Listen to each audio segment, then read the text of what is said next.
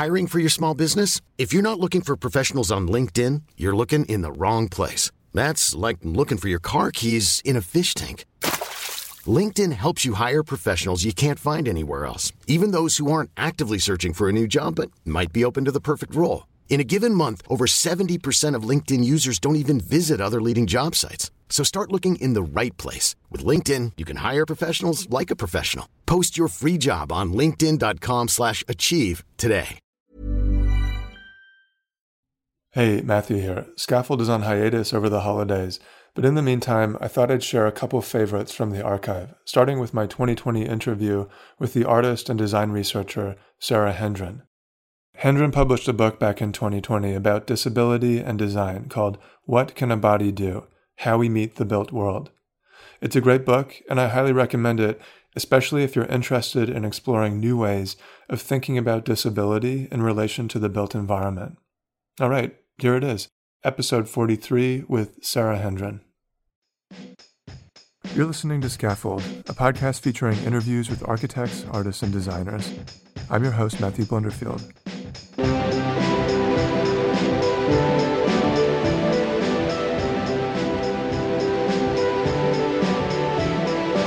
In this episode, I speak with Sarah Hendren, an artist, design researcher, writer, and professor of design at Olin College of Engineering in Massachusetts.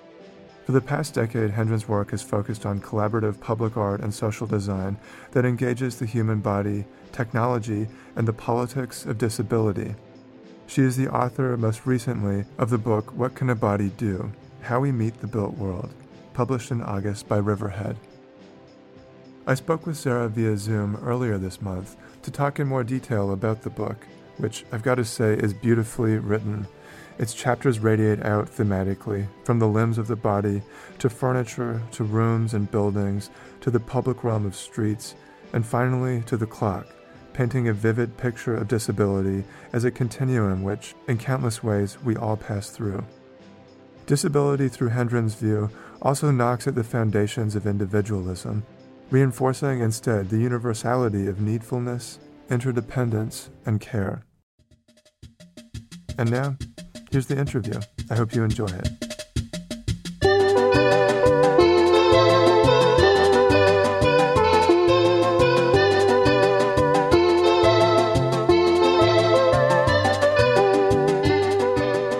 I guess before we get to the book, I wondered if you could help me understand how an artist finds her way into an engineering school. Yes, this is still a mystery to me. So,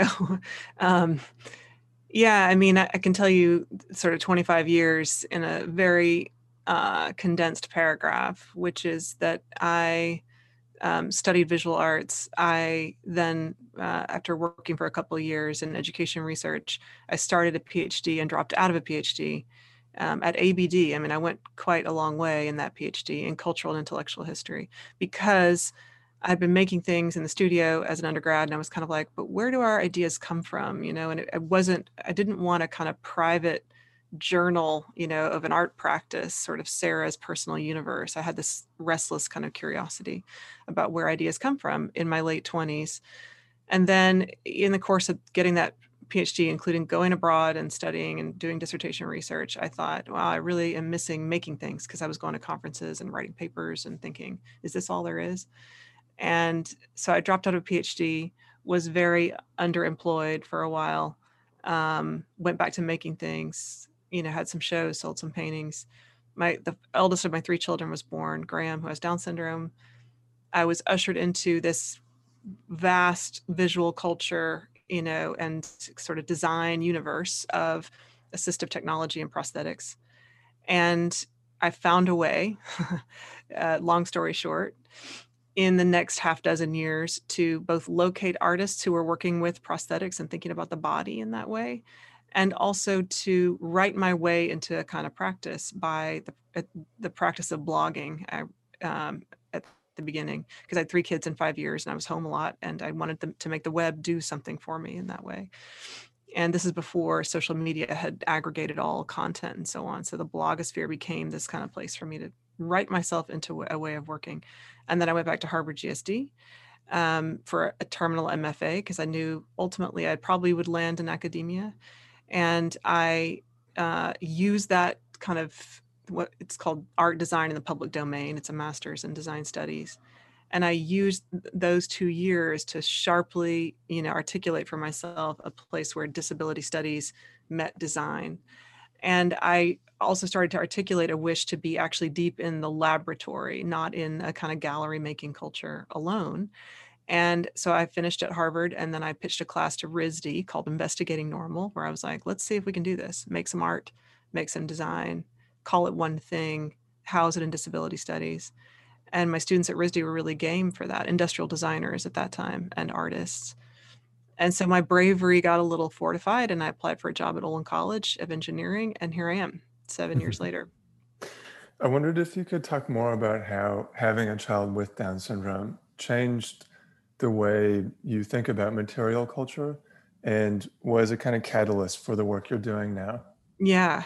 I mean, two things were happening. So, when you have a child with Down syndrome, they immediately qualify for what's called early intervention in the United States. And so that's a program between age a couple of months and 3 years of age, where they get in-home therapies, physical therapy, occupational therapy, speech therapy, and other kinds of ancillary therapies, in addition, of course, to doctors and so on.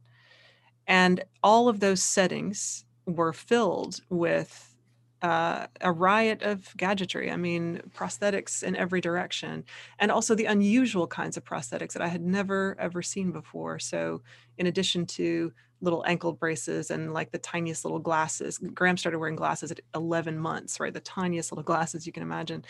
But those physical therapy rooms were full also of like bouncy balls and foam mats and really clever swings and like the most ingenious toys, all of which was framed as play for him to, learn to kind of balance his, the like compensate for the low muscle tone and so on in his body.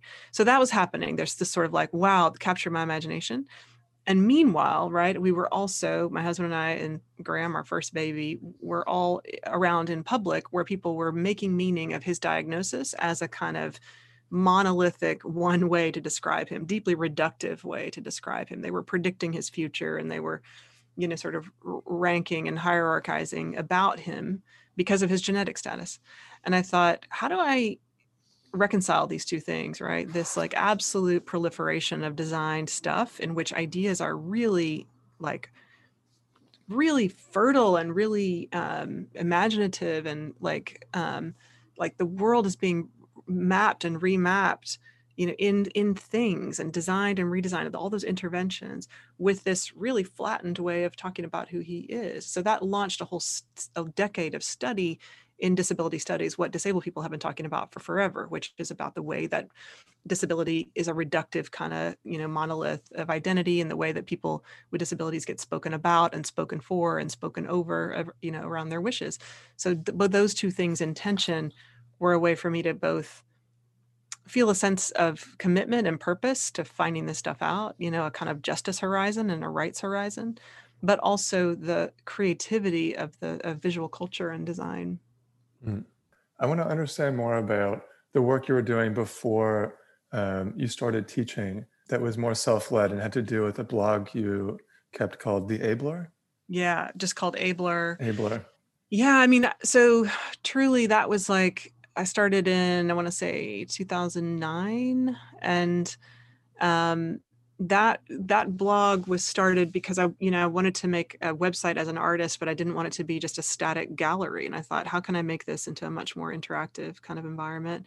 And I was looking at Building Blog and at Pruned and at Nicola Twilley's blog, Edible Geography. And I thought, here are these people who are writing about material culture as an index of ideas. So Jeff Mano was looking at architecture, but architecture as a kind of very loose, organizing principle for talking about geopolitics and talking about, the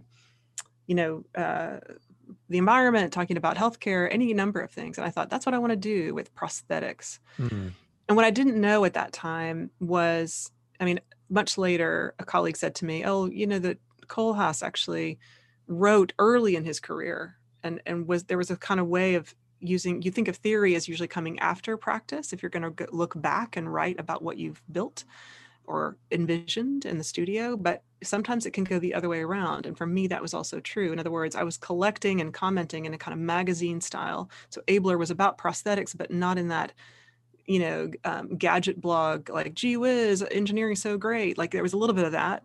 And then there was like a lot of artists like Rebecca Horn and Mary Mattingly and Ligia Clark, all these folks who've been looking at and using prosthetics, weird kind of, critical prosthetics and the body and its extensions for a long time. And what happens when you mix those things. And all of that for me, I realize now with hindsight, was a way to ramp up, so to speak, to making stuff in the studio. In other words, getting braver about saying, assistive technology and prosthetics can include a lot of artwork and a lot of questions and a lot of one-offs and weird cultural critical design objects, in addition to doing really pragmatic and functional things. I mean, that for me was critical, was to be able to say that it's neither just the lab or the studio, right? It's neither just we make products that go out for mass manufactured scalability, or we make artwork and things to think with, but to try to insist on an undivided house where useful stuff could be made right alongside poetic stuff. And in the best cases, that those two things would be mixed. Yeah. Jeff Manna was on the show earlier this year, and Building Blog was a real influential platform for me, and I know a whole generation of designers and architects as well. And just skimming through Abler, you're right, there's this extensive and omnivorous approach to design writing, I guess. Yeah. And it's a kind of criticism that really elegantly balances between academic and popular writing. Yeah. And you mentioned in another interview that when you were writing that blog, you were really imagining the audience as being made up primarily of people interested in technology, people who might be reading websites like Gizmodo or magazines like Wired. That's right. But you weren't a tech writer. Right. And I wonder if you could talk more about finding the voice you write in now. Yeah, thank you for just attending to that and noticing it. And I take omnivorous as like a super high compliment. That is deeply, very much an aspiration of mine. In other words, I think that curiosity is among the highest virtues, and I do want to live that kind of omnivorous, like super wide lens, heterodox set of interests. Right. And Abler had a very particular audience, I think, because, right, I understood that folks who build technology have a disproportionate lever on the shape of our everyday lives, right? They have a kind of lever in hand, literal lever, but I mean, a sort of metaphorical lever in the form of software, in the form of hardware, that disproportionately, gives a kind of power to shaping daily life for everyone, and not least folks with disabilities, who many of whom would call themselves disabled people. And I realized when I was getting to know, other parents of kids with Down syndrome, other people with Down syndrome, I thought there's so many ways in which the advocacy work that we're doing is this echo chamber. Like, we're talking to ourselves about the kinds of things that matter to us. So it was so clear to me that in order to build a kind of field that sees differently, that sees difference differently, that sees ability differently, human worth, dignity, and so on differently, you have to find a number of venues, a number of audiences, a number of vernacular choices in order to make that happen. And you need to be deliberate about that. And so I would say that in an intuitive way at that time with Abler, I knew that I remember I left a PhD, right? So somehow I was restless and, and dissatisfied with academic language as such, right? Which it felt to me, in its best cases, of course, is truly making new knowledge. In its worst, I think, is hermetically sealing a kind of watertight set of arguments that are built on languages that are internal to a field and don't tend to permeate beyond the academy. So I was already restless about that. And so I thought, well, can smart journalism and what really was tech criticism and design criticism at that time, again, thinking about Jeff, Nicola, other folks, Rob Holmes, I was like, could could I bring some of that nourishment that I had gotten in graduate school and translate it for a lay reader, right? Here's this good complexity in the history of science and so on. Could I make it legible? Because I just knew, I think I'm a translator most of all. I just knew that there were people who were smart enough to handle and really grapple with some of those deep ideas. In the book, it's in disability studies, but also in thinking hard about technology with our wits about us. But I'm just committed to a kind of pragmatic vernacular language. And I really love literary journalism. And I just, I was thinking in the writing of this book about somebody like Oliver Sacks, but also somebody like Atul Gawande. Like in different ways, both of those folks have a deep wonder about the body, but they also, in Gawande's case, I think he's not a writer's writer. He wants to actually shift the culture, like do that frame shifting, see the body and see health and well-being differently. And I thought, Sacks was somebody who had this just incurable gee whiz about this sensing organ, like what bodies do. And I knew that both of those folks, in addition to this whole, universe of disability studies, were in my mind's eye about the kind of interaction that I wanted to have with people. Because again, like, remember, disability studies is it's just this repository of fascinating language, but it also is an academic field in its origins. And so I understood, right, that lots of smart people were not going to come along for that ride unless it's made really plain. And I just love that work. I love doing that kind of work. Like, what's the what's the right set of adjectives? What's the right conceptual track to lay without getting bogged down? Like that to me is just the most fun, really difficult and fun work. You mentioned Oliver Sacks, who to me is a real humanist. Yeah. When it comes to writing about medicine or the medical sciences, Yeah. and also just writing about people or centering people. Yeah. In these broader discussions about a particular discipline. Yeah. And like your writing has been described as bringing humanism to discussions about technology. Yeah. And I wonder what that's like for you now compared to even a decade ago, where it seems like popularly the cultural view on technology has taken a turn to understand its more pernicious or frankly disabling aspects. Yeah, that's right. It looks really different than it did 10 years ago, certainly in the framing of prosthetics, but also, right, generally. I mean, I got to know when Twitter was also a very different place a decade ago, folks like Joanne McNeil, who've been writing critically about the internet for a long time. And now, right, we're seeing that language and that critique and backlash, in many more popular forms. So I felt like 10 years ago, I was looking in vain for a certain kind of criticality and a proper skepticism about the excesses of tech. And looking for, what does the humanist look for? I mean, in Stephen Toulmin's terms, the local, the oral, the particular, and the timely, as opposed to the abstract and standardized and scalable and sort of mathematically clean and clinical, right? That the humanist is paying attention to those deep localities and particularities and cultivating that attention to them. And it's interesting because now I find there is no shortage of technology criticism.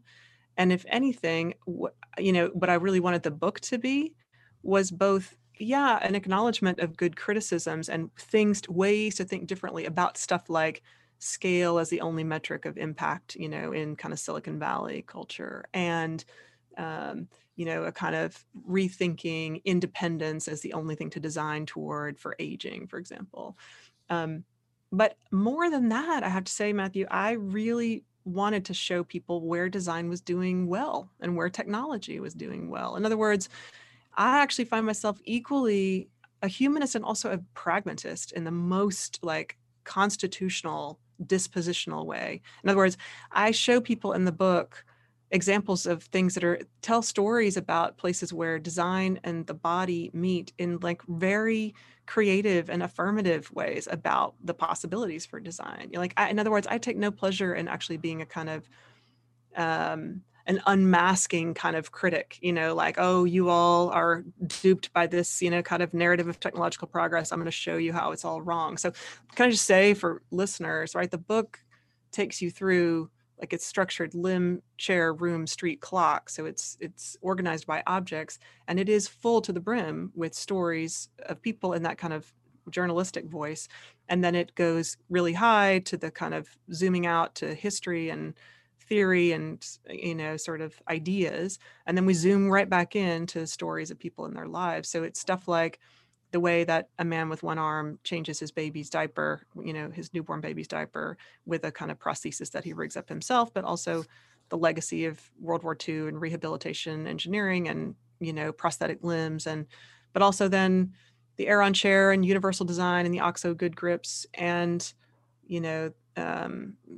deaf space at Gallaudet University, designed for dementia, the history of curb cuts, right? It tries to be a kind of whole panoply of places where it's going well. Mm-hmm. So I'm interested in criticism, and I'm really interested in being a what if person, most of all. What if, showing all the ways that other people have said, what if, it could be otherwise, Mm-hmm. That's magical about design.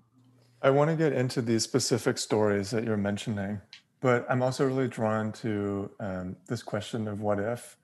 And before that disappears in our conversation, I want to hold on to it for a moment. Yeah. There is this term you like to use called, what is it, productive uncertainty? Yeah. Yeah. Tell me where that comes from and why that's so important. Yeah, so I've been thinking about this a lot lately, and I'm talking a lot to young design students now, undergrad and grad, in various ways. I think a lot about what political theorist Danielle Allen called the work of prophetic reframing in building civic agency. So she thinks of civic agency and our participatory readiness as civic actors as containing, like, what do you need in a democracy? You need, disinterested deliberation, she says. You need fair fighting, these kind of modes of debating what is the common good and so on.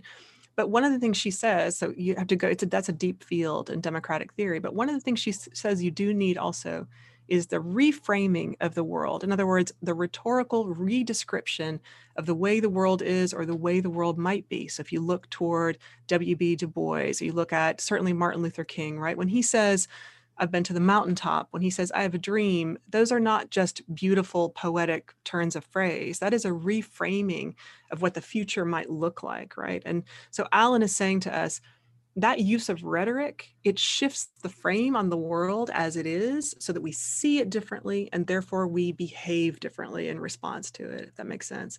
So for me, the reframing that's happening is in trying to take rehabilitation engineering and to say, this is a kind of field that looks like big tech saving broken bodies and, like sort of swooping us off to the post-human, and we can leave our worries about the body's frailty and vulnerability behind. I am trying in my small way, I'll never be like Du Bois or King, but in my small way to reframe and say, if you saw these stories differently, if you widened your lens and saw technology everywhere, if you looked at the vast plane of assistance that bodies are getting all the time, would you ask that what if question, right? What if it were me who lost an arm late in life? What if I were to be diagnosed with dementia? What if, right, my child got a diagnosis that I was not expecting? What if then, okay, so what are the resources that I would marshal to make good decisions? But then what if the world could look different with this, new body in it? And what if a life worth living could be built? What if a life worth living could be built and that disability would not need to be only a tragedy story? And for me, that's when things get really, really exciting and where design does its best work, where it says, what if? And so productive uncertainty is about that moment of reframing where you go, oh, wait a minute. I thought I understood what ALS is. What is ALS? It's one of the most difficult diagnoses you can get. It's a death sentence for sure. What can we hope for there? A compassionate death, right?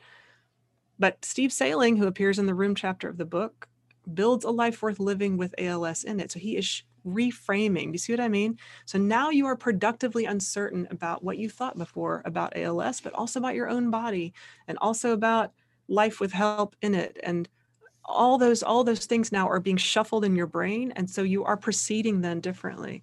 I hope that's not too theoretical and abstract, but to me, No. the reframing from the studio and reframing in language, to me, that is the most exciting work there is.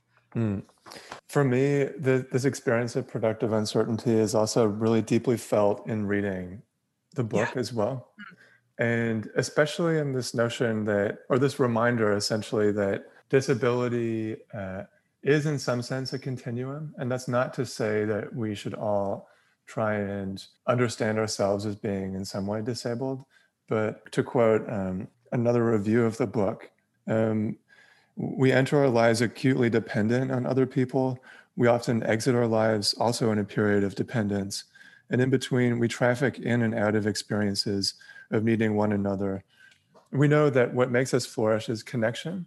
That's right. Speak Yeah, more to that. totally. I mean, that is my hope, that productive uncertainty arrives in the affirmative way, right? Which is, as you said, it's not to say we're all disabled, right? That's a cheapening and flattening exercise. But you don't have to say that to say, oh, but disability identity is precisely an unstable identity, right? Why? Because we know that the fundamental state of the human is to include dependence, not just interdependence, right? I get into a discussion about this, and various theorists who talked us through what is independence, interdependence, but the plain fact of dependence too, right? That we enter our lives acutely dependent on other people, and we often end our lives that way. What does that mean?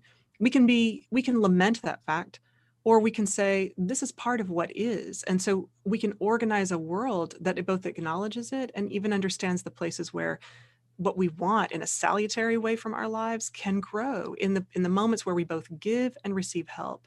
And that is, it seems to me, in a decade of study of disability, one way to summarize it is to say that disability is no more and no less than personal and political needfulness. Full stop. Right. And so do you participate in those politics? You bet you do. Right. Does that mean that your life is exactly the same as a wheelchair user or someone with Down syndrome? No, there are clear distinctions there, political and otherwise. But we get, as designers, we actually get to a much more important, sort of deeply grounded and creative set of questions when we say, oh, I live on that planet too. Right. So to me, this is a counterpoint to the kind of broad language these days of inclusion, right? I think inclusion imagines, here's a set of social and political goods, and my job is to extend the canopy of those goods and make sure no one is, quote, left out, right? And that those are extended beyond what they've been in the past. I mean, no one's against that kind of inclusion, but it seems to me far more radical an invitation, and a true one, to say, I actually live with help. Okay. So if I start with that as part of my extended body, right, which is getting assistance from all my stuff here on my desk all the time, and also from other people in an ecosystem of care, then I'm just located, right? The self is located in a right-sized way relative to other people, and now we're having a different set of conversations about what a desirable world is. Maybe this is a chance now to talk about these two different models or ways of understanding disability. Yeah. And shifting away from the medical model and towards the social. Could you just unpack what Absolutely. the social model of disability is?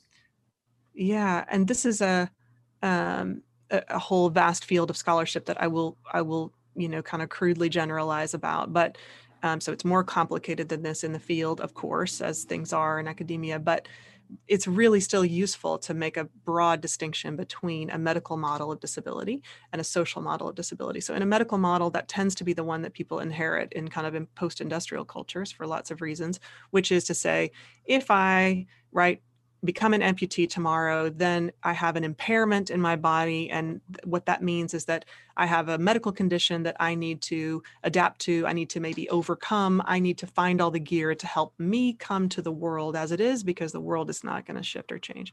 Now, so a medical model has biological facts in it, and no one would dispute those, right? But a social model just invites you to widen the lens and the aperture of where disability is actually located. So in other words, I have friends who use wheelchairs who don't say, I'm disabled because my legs don't ambulate. They say, I'm disabled by a world that's full of stairs, right? So what that means then is that disability literally in its locale could be shifted from just a property of the body to this space between my body and this desk, between my body and this chair, between my body and this laptop. So then the question becomes really interesting. It's what Rosemary Garland Thompson calls a misfit condition, which has got a deceptively simple word. But she says that means that disability is being a square peg in a round hole world. But if you're a square peg in a round hole, it's actually not clear where the onus lies to shift the shape of things. So if I'm the square peg then, and I become an amputee tomorrow, yes, maybe I'm going to go for some prosthetic gear that will help me come to the world. Or if I become a wheelchair user tomorrow, maybe I'm going to look for the best wheelchair that I can, motorized or one that I push. Who knows? I would make those selections. But I might also, and history shows that people have done, I might also instead, or in addition, ask the world a little bit to come to me. So here's where for architects, stuff gets really interesting. Wheelchair users did say, right, some decades ago, we need curb cuts at every corner, every sidewalk corner when it meets the street needs to have a little chunk cut out to make a diagonal, an incline plane, where that meeting happens so that people in wheelchairs can make their smooth passage through the city. And like this has gone to sleep in our collective imagination. Like it's so banal that we don't even think about it anymore. But think about how improbable that seemed at the time. Oh, wheelchair users are, a tiny, part of the population. Really, we're going to roll out at infrastructural scale this kind of change to the built environment. And yet it has been done. And so, in other words, that square peg round hole conundrum becomes a two-way, interactive kind of dynamism of where design would locate itself.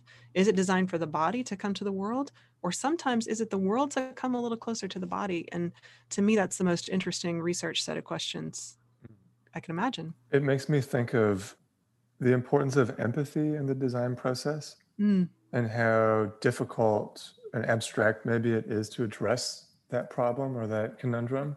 But equally, it's so crucial to be able to see, I guess, first of all, that there is this conflation of what we're calling design and then also what we call the world.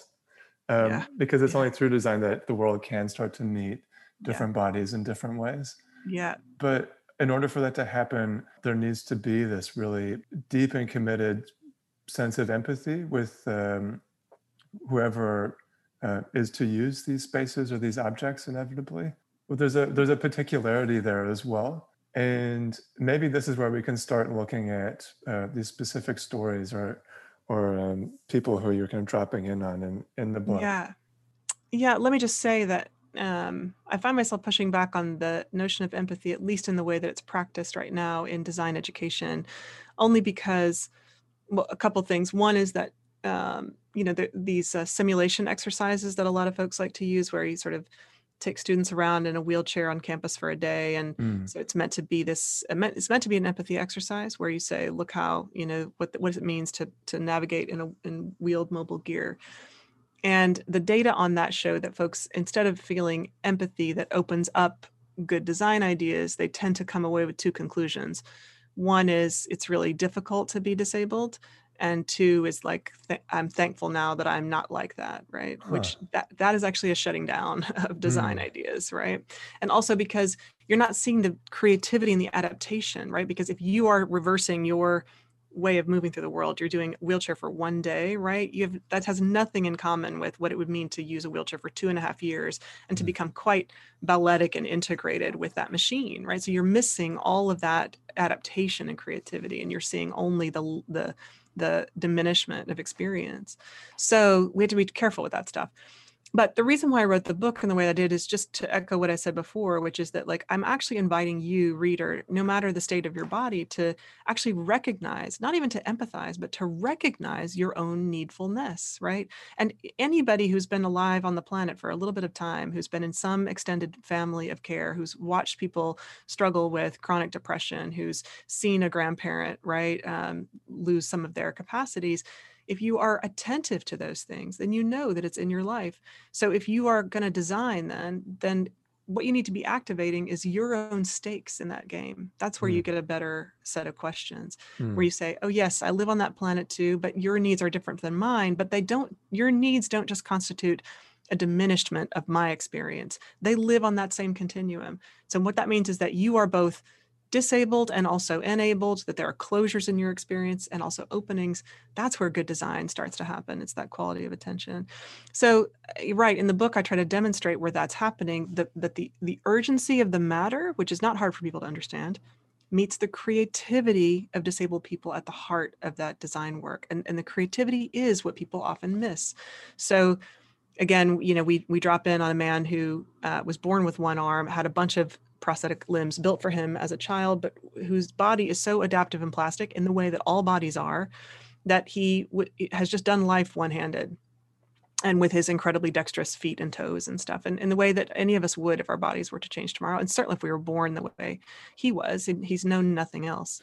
So we meet him at the moment where he did need a kind of tool and extension that he made himself. And that was when his newborn baby needed a diaper change. And if you have changed a baby's diaper, then you know it's at least a two-handed job, typically. So he just fashioned for like $10, out of soft cords and like a little holster to hoist up his baby's ankles so that he could change the diaper with his one hand.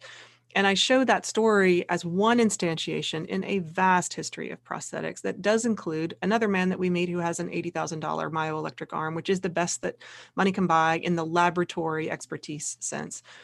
And I try to show those two stories as a contrast in this reframing way that I was talking about before, to reframe rehabilitation engineering. And what is rehabilitation engineering? It's this, again, post-war, World War II, big research dollars and scientific undertaking, sort of research effort in labs and money behind it, to supply prosthetic replacement parts to men who had come back from the war, right, as a kind of recompense for their sacrifice. And the stories that the nation needed for those men to come back and have some sense of normalcy. And there's a powerful, persuasive, kind of use of technology there.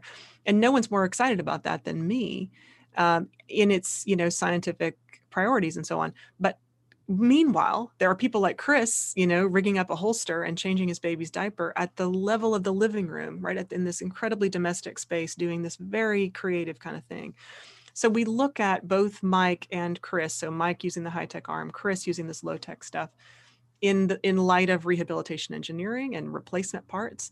And we travel to India to visit the Jaipur Foot organization at a clinic there in Ahmedabad, where they've been making lower limb prostheses out of affordable materials and distributing them for free for a long time. So, and all of that is a way to help people rethink what counts as innovation.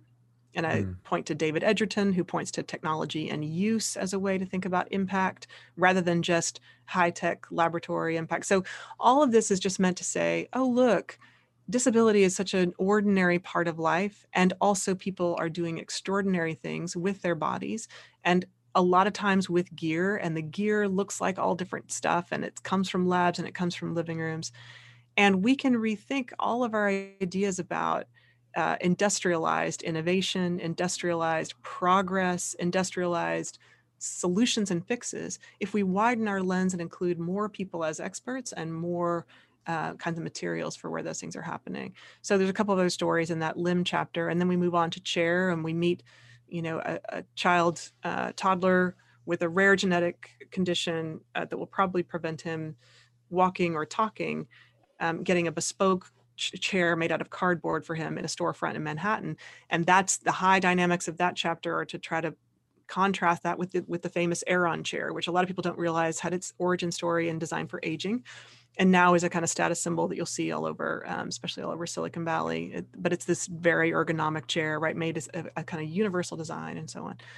And all of that is to, in rich narrative form, what I hope is rich narrative form, to try to evoke for people the multiplicity of the ways that design and disability meet in the built world. It's just everywhere, and the plurality that suggests. I'm really interested in, just to go back briefly to the fallacy of empathy, I guess we could call it, and the dangers of simulation. Simulation, right? And kind of risking a quite kind of sorrow-filled association with perceived limitations of disability. Whereas the approach that you're describing here, and even just in the way that you are telling these stories of people finding solutions to bring the world closer to their experience of it, is really joyful and celebratory. Mm. And it's finding delight in the kind of ingenious solutions that I guess a designer may not have been able to think about. And part of that is to try to animate the field, right? To stop thinking of ramps in terms of legal compliance and liability, and instead to think about all the innovative ways to think about non-normative use of the built environment, and to start there, to start with the creativity, imagine, which is powerfully alloyed then to urgency of the politics, but one can't exist without the other.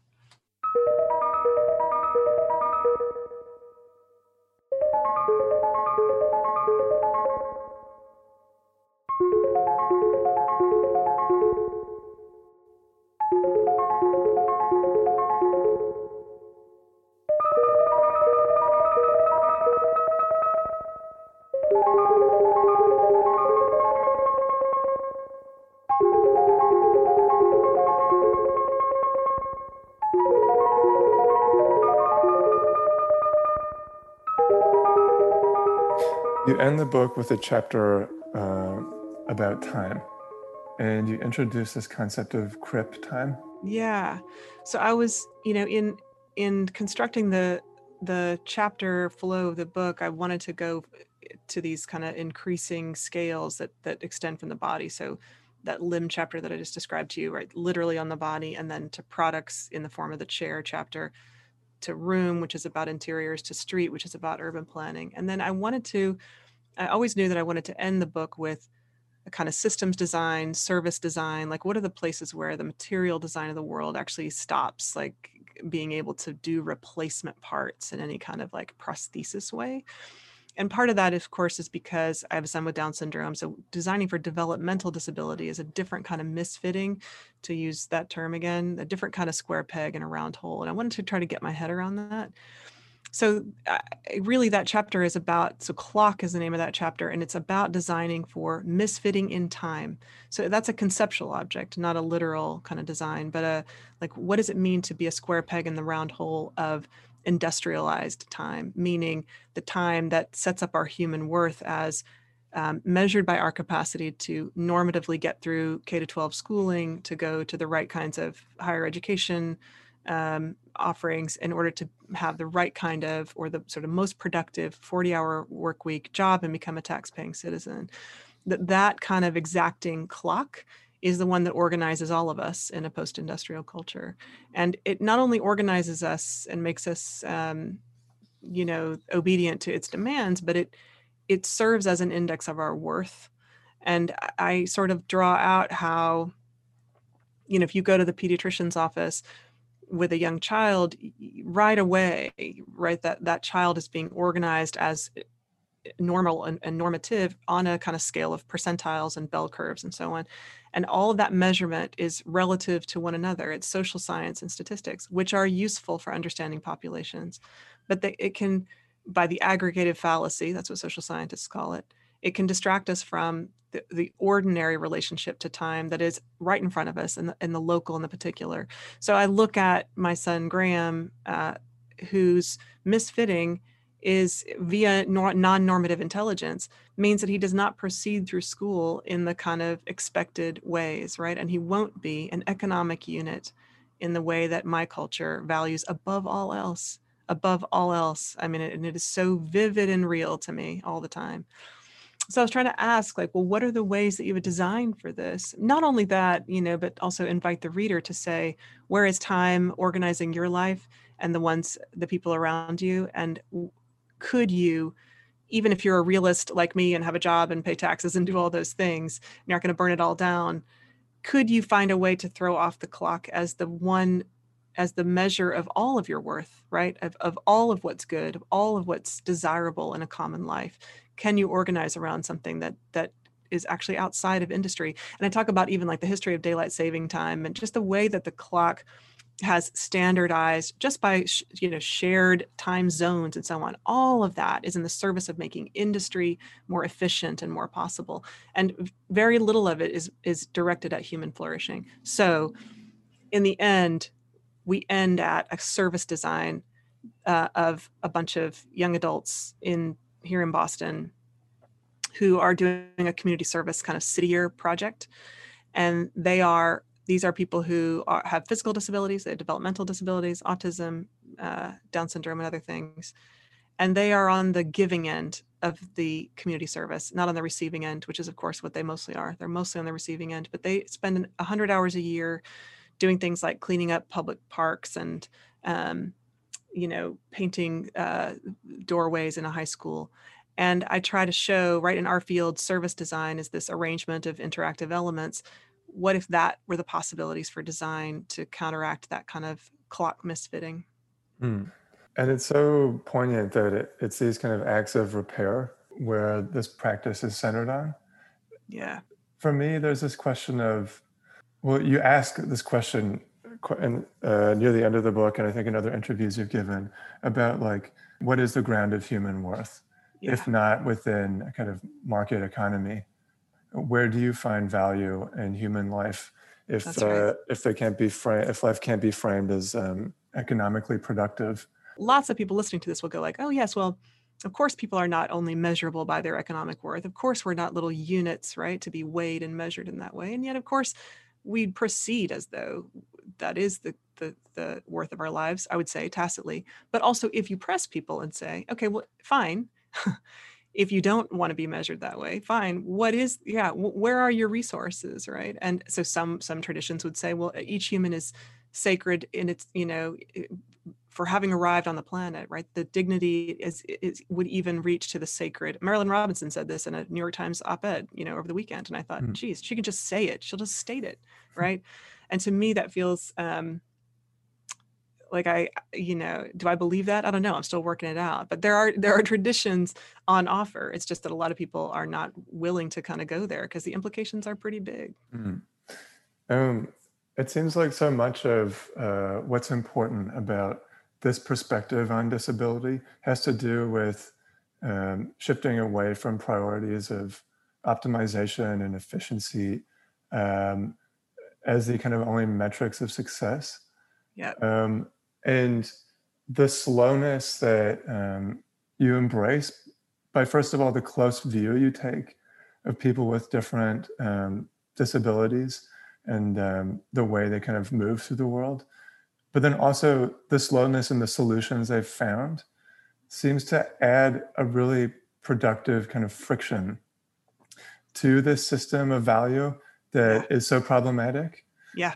I mean, that is, I think, the most powerful bite of critique that's been offered by disability studies. So people think disability studies is like area studies, right? Like who have disabled people been in history? What is the history of disability rights? But disability actually knocks at the foundations of individualism. That's what it's really actually taking a big swing at, is saying if needfulness is actually universal, and if slowness is also part of life, and if dependence is actually what makes us partly human, then that changes, talk about shifting the frame, right?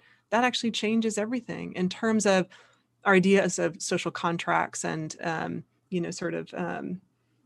being free agents, right? These kind of atomic units that meet one another and make our social contract with one another. I mean, all of that theory gets rethought of when you think about disability as also part of the human experience. And it's that term ecology of care that starts to really resonate. In the acknowledgements, you again evoke what the book is pointing at in terms of the social underpinnings of disability and the fact that in order for you to even produce the book, you were so dependent on a whole network of providers and carers and support at an institutional level as well. And the fact that you kind of acknowledge that, affordable after-school programs, after-school programs, affordable childcare, et cetera, are in a sense what allowed for this project to come into being.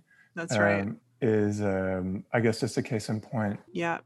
It's the place where feminist scholarship meets disability studies, I think, right? Which is just to say what feminists have been saying for a long time, that the giving and receiving of care is in all of our lives. I think we really do, no matter who we are, our choices around parenting or not. I think we really do want a world in which care is part of the landscape of human existence, right? And a lot of our design work presumes a kind of independence above all and self-sufficiency above all. Sarah, thanks so much for your time. Thank you. This was so enjoyable.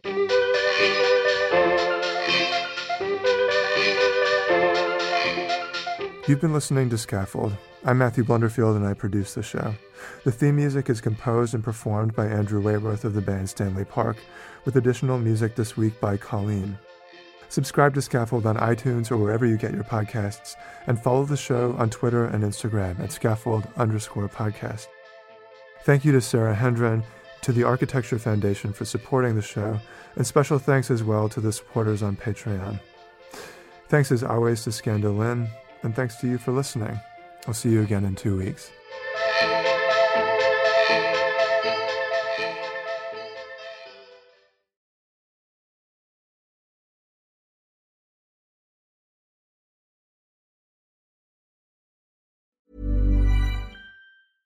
Imagine the softest sheets you've ever felt. Now imagine them getting even softer over time. That's what you'll feel with Boll & Branch's organic cotton sheets. In a recent customer survey, 96% replied that Boll & Branch sheets get softer with every wash. Start getting your best night's sleep in these sheets that get softer and softer for years to come. Try their sheets with a 30-night guarantee. Plus, get 15% off your first order at bollandbranch.com. Code BUTTERY. Exclusions apply. See site for details.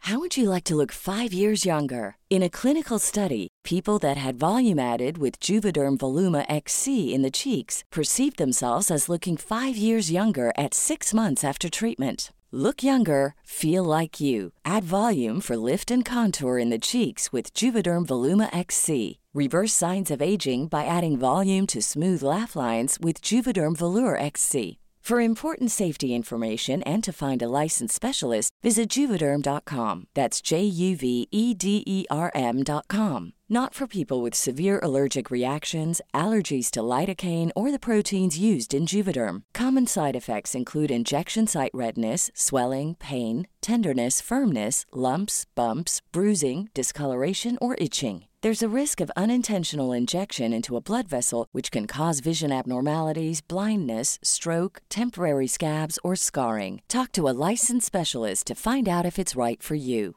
When it comes to your finances, you think you've done it all. You've saved, you've researched, and you've invested all that you can.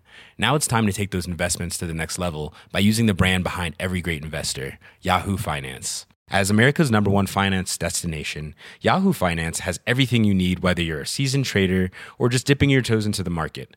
Join the millions of investors who trust Yahoo Finance to guide them on their financial journey.